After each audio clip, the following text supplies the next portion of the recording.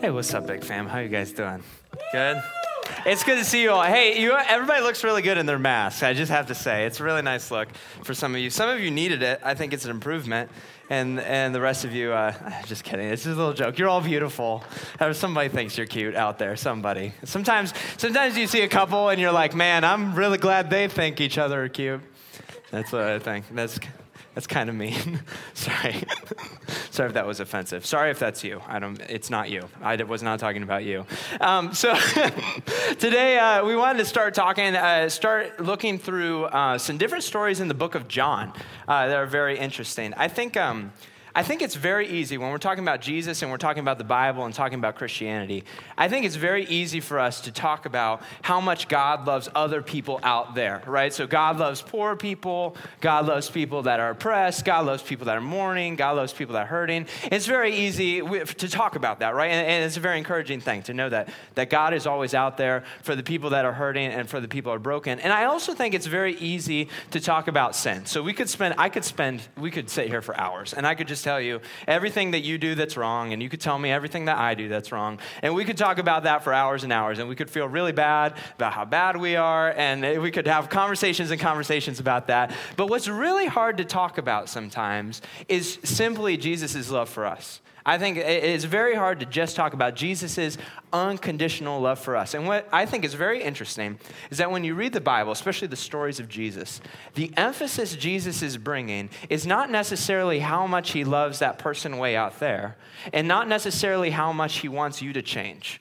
The main emphasis in the stories of Jesus is how much he loves you unconditionally and the lengths he was willing to go through to love you and to restore you and bring you into a relationship with him. That's really the focus. But I feel like because Jesus' love is so unfathomable, so unconditional, and we really don't have anything to base it in, right? So I love my wife loves me. That's really awesome. But she doesn't give me perfect love. I don't give her perfect love, right? If you have an amazing relationship with your parents, they might be really awesome parents, right? But they're not going to give you perfect love. They're still going to fail at times. And so when we're talking about Jesus, a perfect love, think about unconditional. There's nothing that you can do that will make Jesus stop loving you. It can be really hard to get our heads wrapped around what that means. So I want to spend the next couple of weeks looking through some stories about how Jesus loves people unconditionally, and the focus is going to be on you and on you, how Jesus loves you. And we're going to look at some stories through example of how Jesus loves someone else and apply them to ourselves and see what we can learn in our everyday lives. Does that sound good? Yeah? Okay, good. So if you have a Bible or if you have a phone, I would assume you have a phone, look up John chapter 8, and we're going to be spending some time there. And as you're pulling that up, we're also going to put it on the screens, so don't worry. But as we're teeing that up, I want to give a little context to the story that we're going to be talking about, right? So this is a story of Jesus interacting with someone. So Jesus comes down to earth and is teaching the hope of the forgiveness of sins to all people, right? So he's going into all these different towns and all these different places, and he's telling people, hey, the kingdom of God is here, hope is here, the Messiah is here, and there is an opportunity to have forgiveness of sins. Everybody, no matter who you are or where you're like. And as Jesus was doing his ministry, over the course of time, he started making some religious leaders, they're called Pharisees, he started making some religious leaders pretty mad, because as he's going about teaching the forgiveness of sins, Jesus keeps associating with basically what they perceive to be the wrong kinds of people, right? So you would think that when God comes to bring all the good people up, he's going to spend time with the good people, right? And that's what they thought. But instead, Jesus spends his time with people like prostitutes, with people like tax collectors, which would have been very corrupt financial guys, right? He spends time with social outcasts of different types.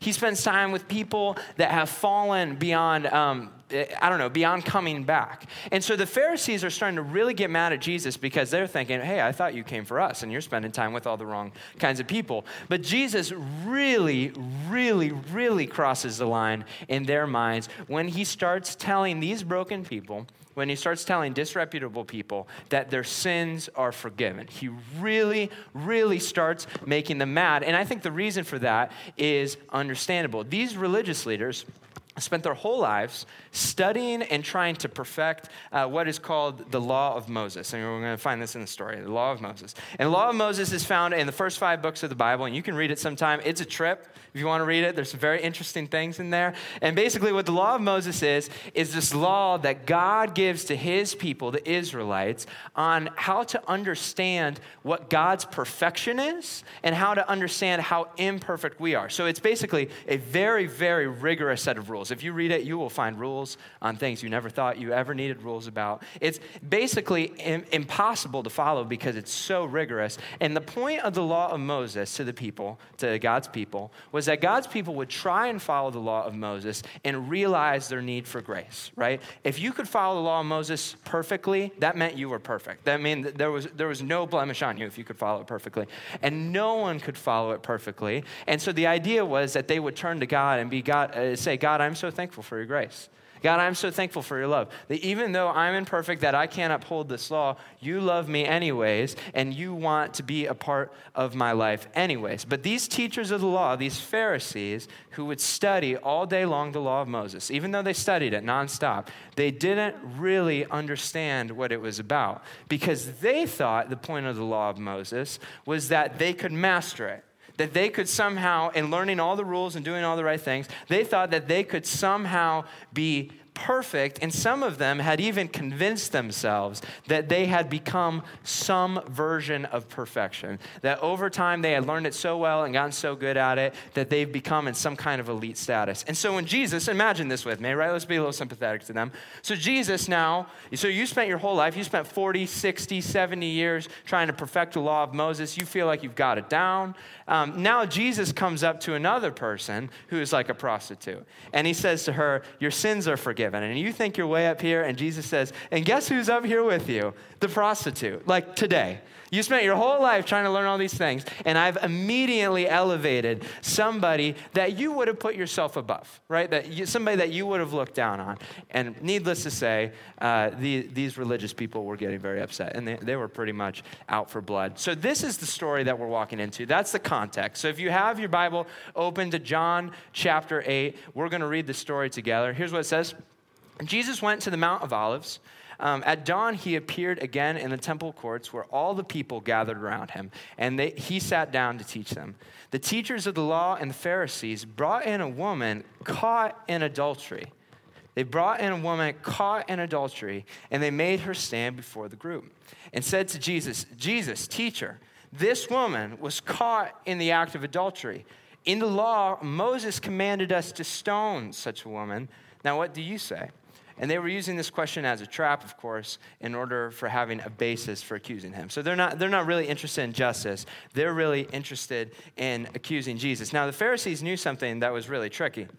They knew that Jesus claimed he was not here to abolish the law of Moses. Jesus would have said, I'm not here to get rid of the law of Moses. I'm here to complete the law of Moses. And so the Pharisees thought to themselves, what situation can we put Jesus in where either he's going to defy his forgiveness or he's going to defy the law of Moses? He's either going to defy his forgiveness or he's going to defy the law of Moses. So what they do, this is one of the most terrible things I've ever heard in my entire life. They wait for this woman to be at her weakest moment. Then they basically grab her, abduct her, and they throw her at the feet of Jesus. And they know that the penalty for adultery in the law of Moses is the death sentence. They know that the penalty for adultery is the death sentence. So they think to themselves, if Jesus ignores the law of Moses and he forgives this woman, he's essentially saying, I don't care about the laws that God gave you a long time ago. We're done with those. So he would defy the law of Moses. However, if Jesus upholds the law of Moses and says, you know, right, you got me, you're right, she deserves to be stoned, he would be defying the forgiveness of sins that he had been preaching since the day he came. But let's imagine this. This is not really a Sunday school story. Let's imagine this for a second. This woman, a real person, right? A real person with feelings, with fears, with sensitivities, all those things. A real woman. These men waited for this woman to make the biggest mistake of her life. They knew that she had a pattern, most likely, of committing adultery or having sexual affairs, right? And so they waited. until this presumably married woman has a sexual encounter with a married man. They're waiting. They barge in, and they take her completely exposed, completely afraid, completely petrified at the worst moment, the worst mistake she's ever made in her entire life. I mean, just imagine that. Just imagine how terrified she would be. They took her, they abducted her, they're dragging her through the streets. She's completely exposed. She's absolutely terrifying, sobbing, crying, walking through the streets, passing people that she knew, passing family members, passing her community, sees a crowd. They're dragging this woman as she's struggling, crying in the worst moment of her life. They don't even take the man. They don't even care about justice. They're just using her to make a point. So they're taking her, because she's vulnerable, into the middle of the crowd, and they throw her before the feet of Jesus and say, Jesus, what do you do with a person like this? It's absolutely terrifying. Absolutely terrible thing that they've done. And let's continue on the story. They made her stand before the group and said to Jesus, Teacher, this woman was caught in the act of adultery. In law of Moses commanded us to stone such a woman. What do you say? And continues, but Jesus bent down to write on the ground with his finger. When they kept on questioning him, he straightened up and said to them, okay, let any one of you who is without sin be the first to throw a stone at her. Teacher, what do I do? Teacher, what do I do with this woman right here? We caught her. We got her. What are you going to do? Send her to hell. What are we going to do? He says, let any one of you who is without sin be the first to throw a stone at her. Again, he stooped down to write on the ground. At this, those who heard began to go away one at a time. First the older ones, until only Jesus was left with the woman still standing there. Then Jesus straightened up and asked her, Woman, where are they? Has no one condemned you? No one, sir, she said. And Jesus said, Then neither do I condemn you. Go now and leave your life of sin. So what can we learn from Jesus' heart for us from this story? What can we learn about Jesus' heart for us from this story? Because I'll be real. I really think, a lot of us have had some very terrible moments. All of us have had terrible moments. I really don't think that most of us in here think that if we were caught in our absolute worst moment, the moment that we've never told anybody about, the moment that we're most ashamed of, the moment that we try not to think about, that we've blocked from our memories, that Jesus, if we were caught in our absolute worst moment and we were hurled before the feet of Jesus, I don't think most of us think that Jesus would actually respond that way. I don't think most of us actually think that Jesus would respond that way, because here's the fundamental problem. I think most of us think Jesus cares more about sin than he cares about you. I think most of us think that Jesus cares more about sin than he cares about you. Here's the first point. Jesus did not come to purge the world of sin. He came for you. Jesus did not come to purge the world of sin. He came for you. The Pharisees, these teachers, these guys that supposedly understood the Bible, were under a fundamental misunderstanding of what God wanted from humanity, a fundamental misunderstanding. The Pharisees thought that God wanted to purge the world of sin. The Pharisees thought that God cared more about sin than the individual. And the purge just means to do whatever it takes to get rid of any kind of blemish, of any kind of disgrace, of any kind of impurity, to do whatever it takes to get rid of it so it does not taint the pure things around it. So the Pharisees spent all their time focusing on what they thought was pure, trying to be in the camp that they thought was pure, trying to stay in the area that they thought was pure. And anytime they saw an impurity, they thought what God would want them to do is, let's get rid of this impurity. Let's destroy, let's excommunicate this impurity. Let's cancel this impurity. Let's get rid of this impurity, because they thought that Jesus came into the world to purge the world of sin. So they say, Jesus, get rid of this blemish. You see what we've thrown this mistake in front of you. Jesus, what are you going to do? Doesn't she disgust you? But Jesus didn't come into this world to condemn the world. Jesus didn't come into this world to condemn that woman. He didn't come to condemn you. He came to save. He came to save and grant the grace that she needed to be a part of his family. When Jesus looked at that woman, he saw someone that he loved, made in his own image, with unimaginable value, that just like everyone else, including the Pharisees, needed a rescue. But I think I think many of us think that Jesus cares more about sin than he cares about me. I think many of us, when we think, why would Jesus come into the world? We would think something like this. We wouldn't say, Jesus didn't come into the world for me. Jesus came to get rid of my sin. We might say, Jesus didn't come into the world for me. He came for the people that are more upright than I am. That's what the woman thought. They see Jesus the Messiah is here. Oh, he's probably here to get the Pharisees, and they're going to kick it to heaven. Right? She would have never thought that Jesus came for me. Jesus didn't come for me. He came to get rid of sinners. That's what the Pharisees thought. They're like, Jesus didn't come for the individual. He came to destroy the people that are really messing it up, that are really tainting the world around us. But when you believe that Jesus fundamentally came into the world to purge the world of sin, it leads you to some very incorrect ways of thinking, and we're going to spend a couple minutes just talking about those incorrect ways of thinking. Here's the first one. When you think Jesus cares more about sin than he cares about you, you tend to diminish your own imperfections while elevating others.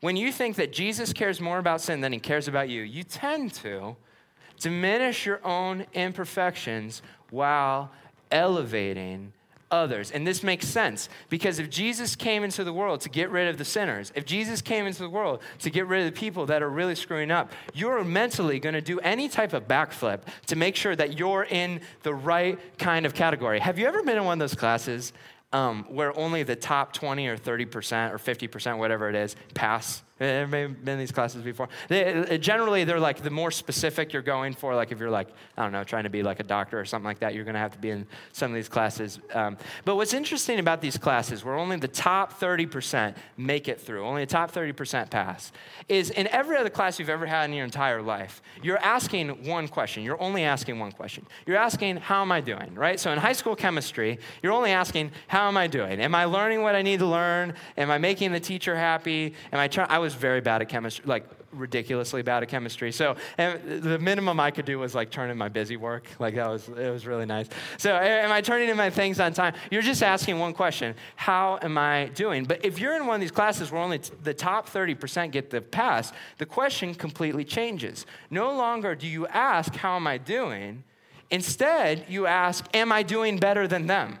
That's it. You're not asking, how am I doing? You're asking, am I doing better than them? Honestly, if you're in one of those classes, it doesn't matter how much you're learning. It does not, right? It doesn't matter how happy you're making the teacher. It doesn't matter how well you're advancing. All that matters is that you're better than the people around you. As long as you're better than the people around you, you're safe, you're good. And that's exactly how the Pharisees thought, because they thought that Jesus was only going to take the elite into heaven and they're just going to kick it forever while everybody else burns, right? They would do whatever it took not to look into their own hearts, but simply to be better than the people around them. So they would take something like the law of Moses, which was intended to expose your own heart and draw you to God. And instead, they would use it to expose the sins around them. Instead of asking, how am I doing with my relationship with God? Now all they're asking is, am I doing better than the person around me? And that is what drove them to do such a terrible thing as to abduct this woman and throw her before Jesus, just to say, am I doing better than her? And I think that's what many of us do. I think that's what a lot of us do sometimes. We might say something like this. Disclaimer, I'm going to list some sins, and I'm not equating these sins, but just track with the mentality for a second, okay? So some of us might say this, yeah, I know I struggle with pride. I know I struggle with thinking I'm better than other people. I know that's my thing, but that's not really that big of a deal. I know I struggle with thinking I'm better than other people, but that's really not a big deal. You know who needs the smack, though? You know who really needs it? Those racists. Man, we should really take down those racists. Now, wait a second. Isn't racism just thinking you're better than another group of people? Isn't the same seed behind both of those problems? Just one has gone out to a much more extreme degree, and one is a personal degree. One of them has much greater consequences in our world and can hurt others, and the other one primarily affects myself. But can't you see, as a prideful person, how someone might get to a place of racism? You might say this, I know I'm addicted to porn. Like, I know I really struggle with that. But, I mean, like, a lot of people struggle with that. That's not a really big deal. You know who needs the smack? Those crackheads. Those crackheads really need the smack Man, somebody really better deal with those crackheads. Well, sorry. Wait a second, though. Wait a second. Isn't porn just another substance that you also cannot overcome? Isn't just another thing that you also cannot overcome? That just like these people over here that are supposedly so terrible and struggling and have made all the wrong decisions and they're over there, aren't you struggling just as much? Except these people, it affects their families and it's illegal, it's all these kind of things. And this one only really you know about. That's the big difference, right? That's how we think. That's how we think. We might think, yeah, I know I struggle with gossip. I know that's not good. Like that's in the Bible somewhere. You know who really needs the smack though? Those people that hurt other people. Man, the murderers. Man, they need the smack, right? I don't know, like rapists. People that hurt other people. Man, those people are the ones that need trouble. And wait a second. Isn't gossip just using somebody else's vulnerable moments to elevate yourself? Isn't that the same as harming other people in physical ways? And Jesus would ask the question, not to say that those have very different effects, right? We all can agree those have very different effects. But Jesus would ask the question, why aren't you seeing grace? Why aren't you drawing to grace? Can't you see the path? Can't you see that in your heart and in that person's heart is the same seed of sin, but their soil was much more fertile than your soil? You were taught that racism was wrong and they weren't. But can't you see that perhaps if you switch places, what you would do might not be very different from the very people you condemn? And that's exactly what he's looking at the Pharisees. In that dangerous mentality of diminishing your own imperfections, of diminishing your own flaws, and elevating the flaws of other people is what took well-intended followers of God to drag a completely exposed, vulnerable person just to throw her at the feet of Jesus and say, Jesus, am I better than this person? Am I good? Am I in the top 30%? When you think Jesus cares more about sin than he cares about you, you might think this. Here's another one. Jesus didn't come for me. Jesus came to make me better. Jesus didn't come for me. He came to make me better. And I think perhaps the vast majority might fall into thinking this at times, that Jesus cares more about sin than he cares about me. He didn't come to save me. He came to get rid of my sin. So in order for Jesus to truly love me, I must get rid of all my sin first. That's what I got to do. If Jesus is going to love me, I got to get rid of all my sin. So we become moralists, right? We look at the Bible and we turn it into a big list of rules, right? I can't do this. I can't think that. I can't go over here. I can't hang out with this people. And it's like there's this little thermometer, right? And you're going, every time you do something good, you're going up. Every time you're doing something bad, you're going down. And hopefully at the very top of this is Jesus' love. And what we think to ourselves is if I can purge my life from my sin, if I can overcome all the things that are wrong, if I can be good enough, maybe Jesus will love me up here. And then we feel terrible when we screw up. Oh man, because it goes way further down than it goes up when you do something wrong. We feel absolutely terrible. And when we hear Jesus loves me, right? So when I say Jesus loves you, what we actually think is this: Jesus will love me eventually. When I say Jesus loves you, what you actually hear is Jesus will love you eventually. Jesus will love you eventually when I become a better person. Jesus will love me eventually when I stop having so much anxiety and I finally learn to trust, right? Jesus will love me when I overcome my doubts. Jesus will love me when I break my addiction. Jesus will love me when I stop having these sexual temptations. And every time we hear Jesus loves me, all we actually hear is Jesus will love me when. And we fill in a blank. He'll love me when. Whatever my deepest insecurity is, whatever my greatest struggle is, whenever I take care of that first, that is when Jesus will love me. Do you want to see something cute AF? You want to see? Do you have that picture? Oh, this is me proposing to my wife, Sarah. This was a really cute moment. Isn't that cute AF?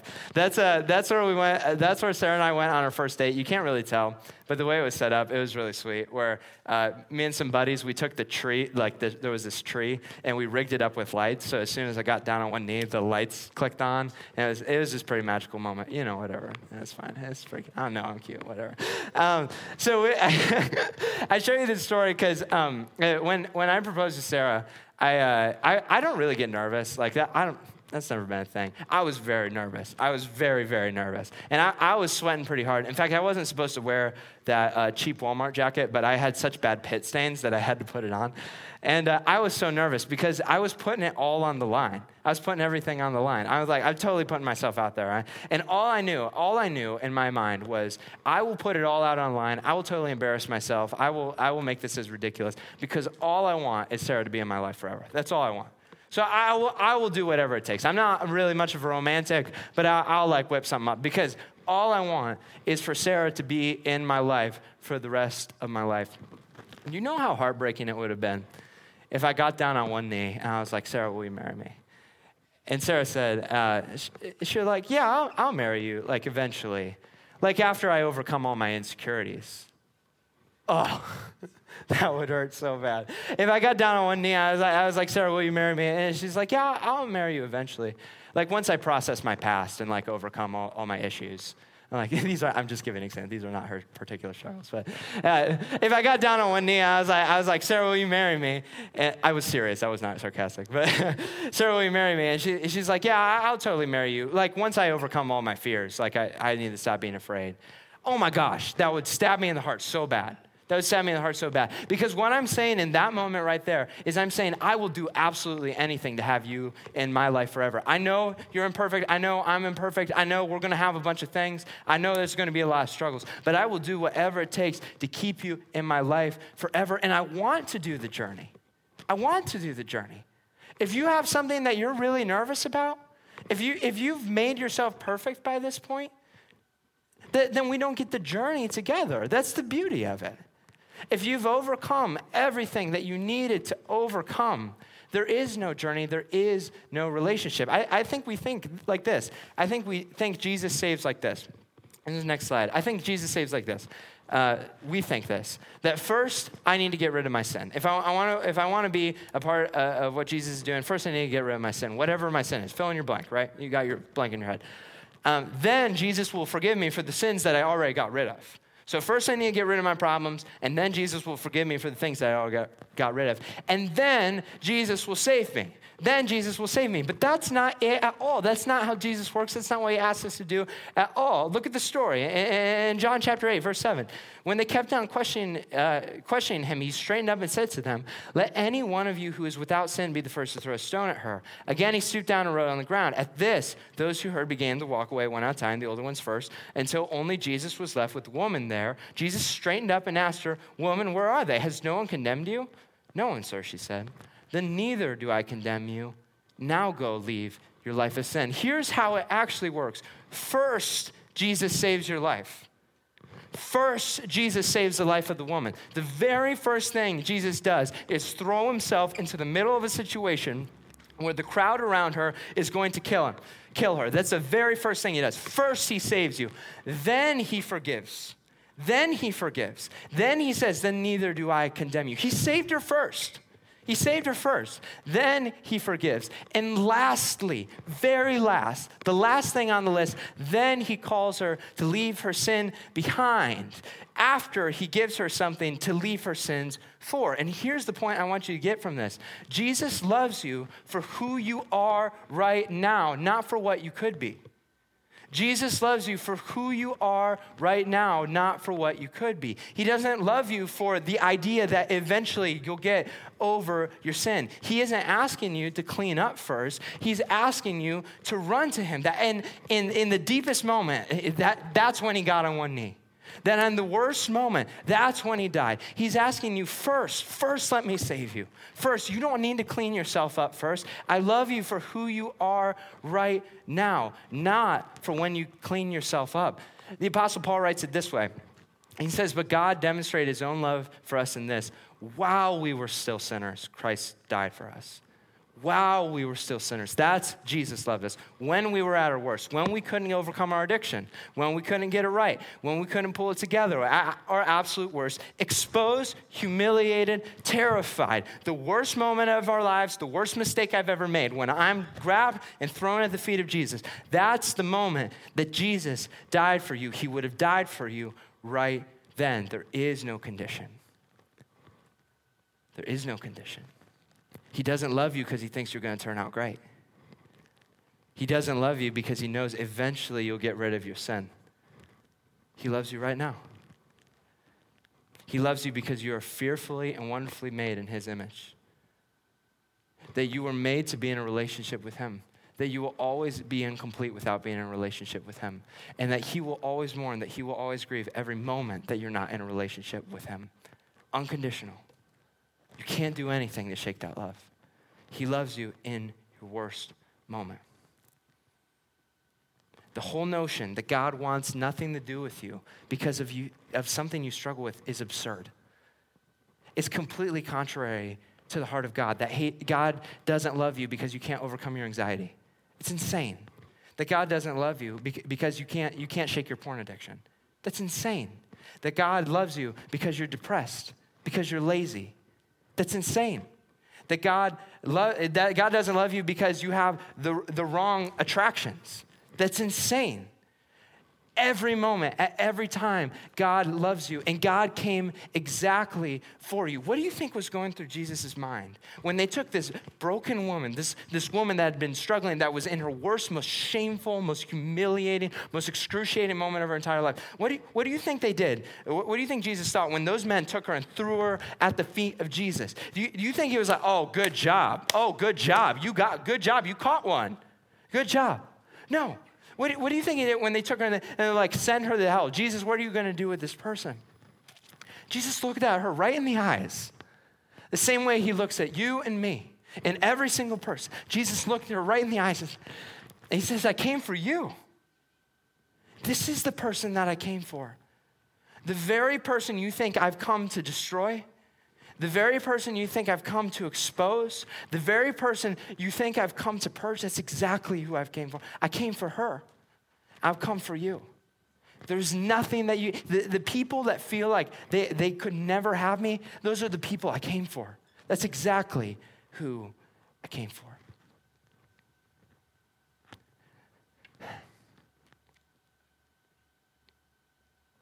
Jesus didn't come here to make you feel worse than you already do. Jesus didn't come here to yell at you for the things that you're already insecure about. Jesus didn't come here to make you better so that one day, maybe he could love you one day. Jesus came here for you right now. The worst moment of your life, he would have died for you right then. And this woman, she was freed. She was liberated. The worst day of her life, in a second, in a flash, became the best day of her life she's ever had. She was free because even though that officially locked in that moment, she would always be ostracized from her community. Even from that, everyone she ever is going to know is always going to have that picture in her mind of her just laying there naked before Jesus. That her life on earth was completely ruined in that day. The worst day of her life was also the best day of her life because it was the day Jesus freed her. It was the day Jesus freed her to place her hope in something in the future, in something that matters, into something that was stable, and free her from the consequences of her sin. The cheap way out is to say that woman's adultery didn't have a penalty. I think a lot of us will do this sometimes, that we'll numb ourselves to the consequences of sin. We'll say, it's not that big of a deal, or, God doesn't care. God forgives everybody. It's all good. That's the cheap way out. The cheap way out is to say that the woman's adultery didn't have a penalty, but that's not true. The law of Moses that was handed down from God clearly said that the person caught in adultery was to be executed. So how did Jesus forgive her? How did Jesus uphold the law of God and still say, then neither do I condemn you? I'll tell you. A few weeks later, there was a public execution for that adultery. But it wasn't her.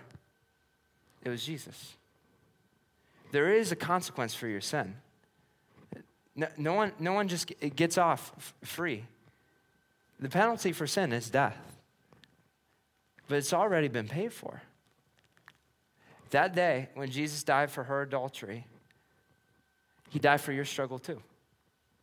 He died for my struggle as well. There is a consequence for sin, but it's already been paid. The Apostle James, it says, God's mercy triumphs over judgment. Because of Jesus, our focus does not have to be on purging ourselves. Instead, our focus is only to embrace the love and power of God from running into our lives. Sin does not need to keep us from running to Jesus. Jesus' arms are wide open. He's calling us. He's gotten rid of every single barrier. There's nothing too shameful. You name anything. There's nothing too shameful that Jesus cannot overcome.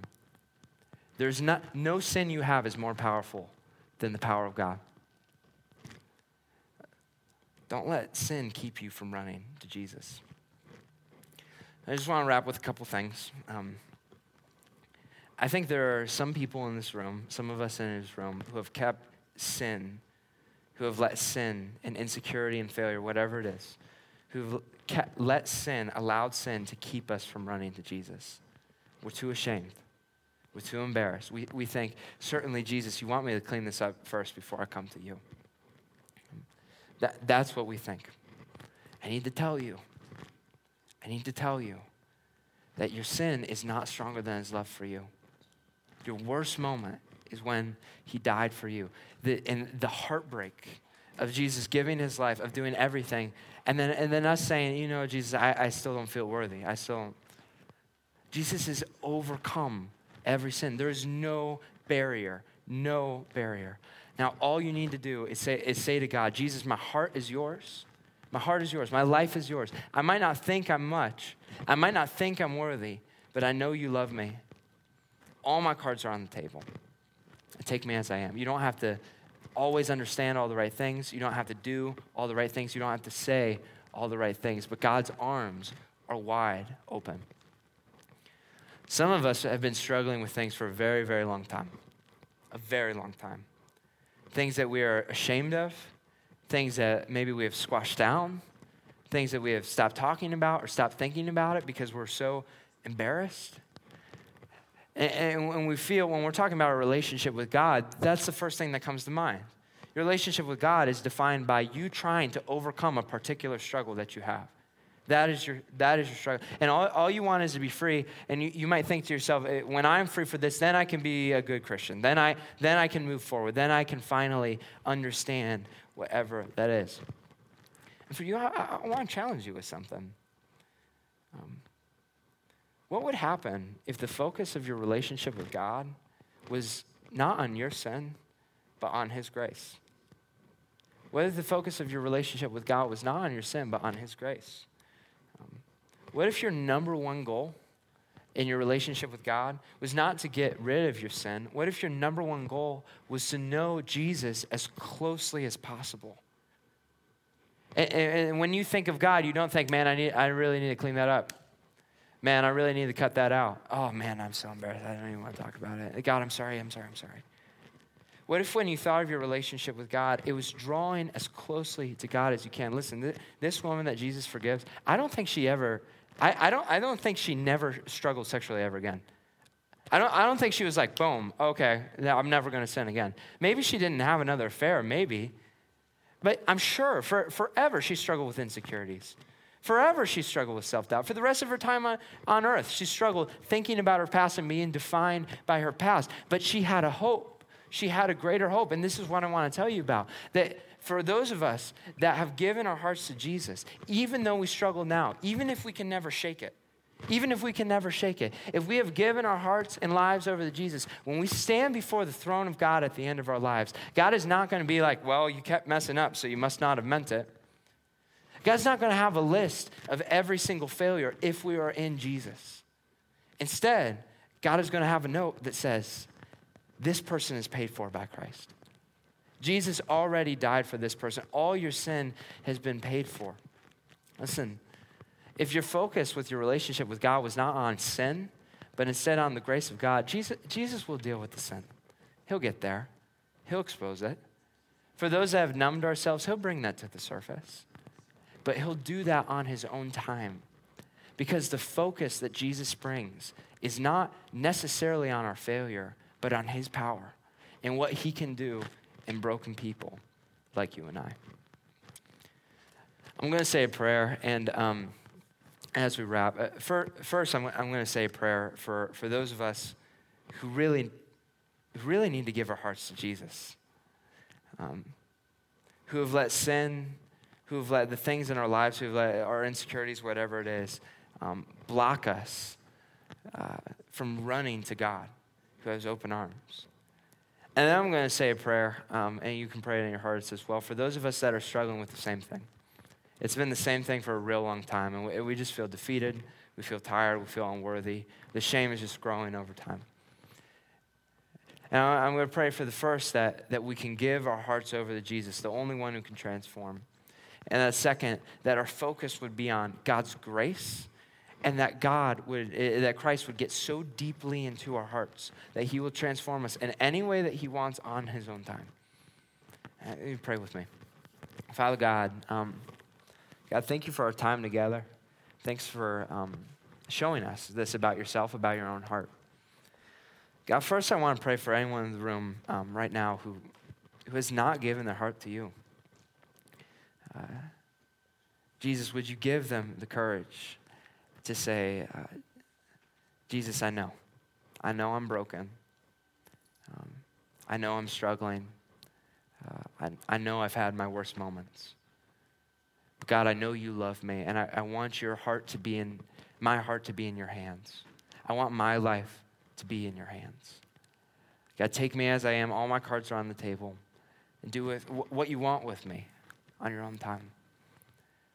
And Father, I want to pray for us that are struggling with sin. God, would you let the cry of our heart be a cry of worship? Not that we aren't broken. Not that there is no penalty. Not that there is no consequence. But would you let our focus be on the power, the love, the grace of you? Would you let us worship you with abandon, knowing that no matter what happens on earth now, because we are in you, that we are saved, that we are part of your family, that we are a part of your kingdom. And one day, whenever that is, God, you would bring us to perfect harmony with your heart. We love you, Lord. Thank you for your grace every single day. In your name.